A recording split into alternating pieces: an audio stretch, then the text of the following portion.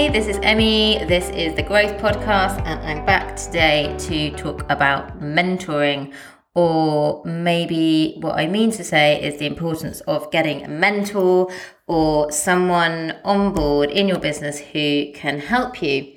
And I want to share that because when we were growing our business, we set it up when we were 25, me and my business partner. We enlisted the help of a non-exec director who was, I think he was very senior in a business actually within our office, but I knew them already. And he'd been through a lot, he had a huge amount of experience, and getting someone with that level of experience when we were 25 and new to running a business was absolutely incredible. And so I really want to talk about the benefits of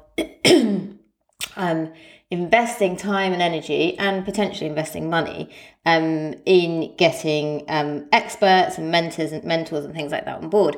But today I'm going to specifically talk about mentoring, and I'm not sure if mentors always do it for free. I don't know. I'm assuming that they don't. But a mentor is someone that trains and guides you over a period of time. And I want to talk about, I was really lucky to have a mentor last year for a good chunk of the year. She was called Kate, and she was amazing. I met her through an incredible organisation called Thrive with Mentoring, which was set up by a lady called Shivangi Walker. And for once in my life, I wasn't being a mentor. I was actually mentored, and it was amazing because I've done work with Virgin Startup as a kind of startup mentor. I've got all of my clients that I look after. And in the middle of last year, I was kind of struggling a bit because my husband had lost his job. My client work was incredibly full on because of everything that was going on with COVID. I lost loads of clients. I won loads of new clients. My clients, were having a difficult time. And I also had 4 children that I was homeschooling. And as a result of all that stress, I got labyrinthitis, which was this horrible thing and kind of rendered me unable to do anything for a week. And that kind of scared me. So at that point, I knew that I couldn't be a mentor. I didn't have anything more to give, and that I needed someone to help me. And so I got paired with this amazing woman, Kate. And we had 6 months together, and she taught me some really, really interesting things. So despite being in business for, I've been in business for 17 years. And before that, I was doing my marketing and everything. But you always learn something new from someone else. And Kate's a successful businesswoman, and she's also a coach. And she was really there to support me through these times. And what I would recommend to you is to look out for a mentor or a business coach or a non-exec director or an advisor. So sometimes you pay those people, sometimes you don't pay those people. It all depends on the relationship and where you find them. Something like a business coach you're going to probably pay. A non-exec director you might pay, or they might have some kind of shareholding. And some mentors might do it as a value add. Lots of people want to give back, and it's really, really helpful to get somebody else's insight, and to have someone who's got a bigger picture view of your business, and to be able to talk things through with someone who has probably been through what you're now going through. So that was the real benefit of having our non-exec director, Rob, is that he was already growing and scaling successful businesses. So he could give us so much insight on things like, finance and banking and things like that we never knew about. But coming back to Kate and what I learned from her this summer was really interesting. So she taught me about boundaries with clients, and just boundaries in general. And, as a consultant, I always want to add so much value and give so much and over deliver. Yeah, so she taught me about boundaries, and that was really interesting because we can push ourselves too much sometimes as a founder, whether we're a consultant or whether we're running a business.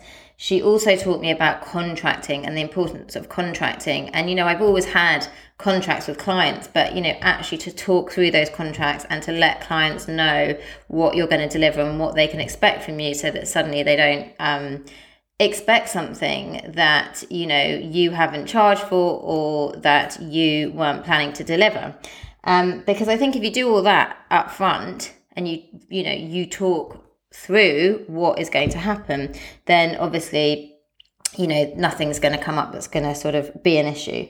And she also talked about sharing values with my clients, which, I'm very clear on the values in my business and my personal values. It's something that I do with my clients when we work together. But I've never thought to share my own values with my clients. But one of them is collaboration. And actually, the way that I work with my clients is very collaborative. And they need to understand that, because it's about me helping them and teaching them, but also doing some of the work. But then they also need to do some of the work their side. So it is a very collaborative relationship. And she really helped me with those things around boundaries, contracting, sharing my own company values with my clients. And also she taught me, gave me the okay, that's not the right way to describe it. But anyway, she said it's okay to step back, it's okay. She encouraged me to take all of August off. I basically I had one client over August. The other ones were happy to be put on hold because they also wanted to take a break. And I actually had August off. And rather than doing a boot camp or something that I was going to do, she encouraged me to have August off. And that was so lovely to have that with my family. My husband had been made redundant and we were down in Wales for a month, swimming in the river, having loads of fun, regenerating, so that I was ready to come back and hit the ground running, because I had 3 new clients, I think, that started in October and November.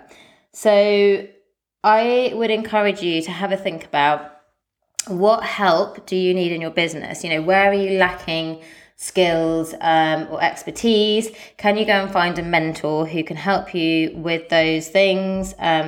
Maybe it's time to start thinking about non-exec director if your business is scaling and you're getting better. It was one of the best things that we did.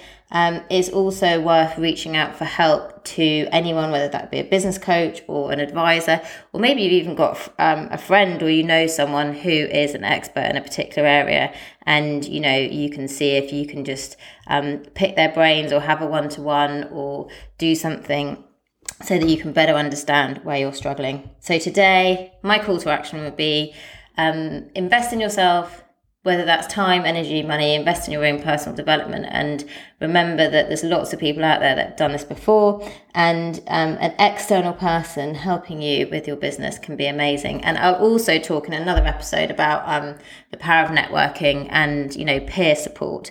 But I really believe that having someone like a mentor is fantastic, and I want to say thank you to Kate as well for being an amazing mentor to me for last year. Catch you soon. Bye.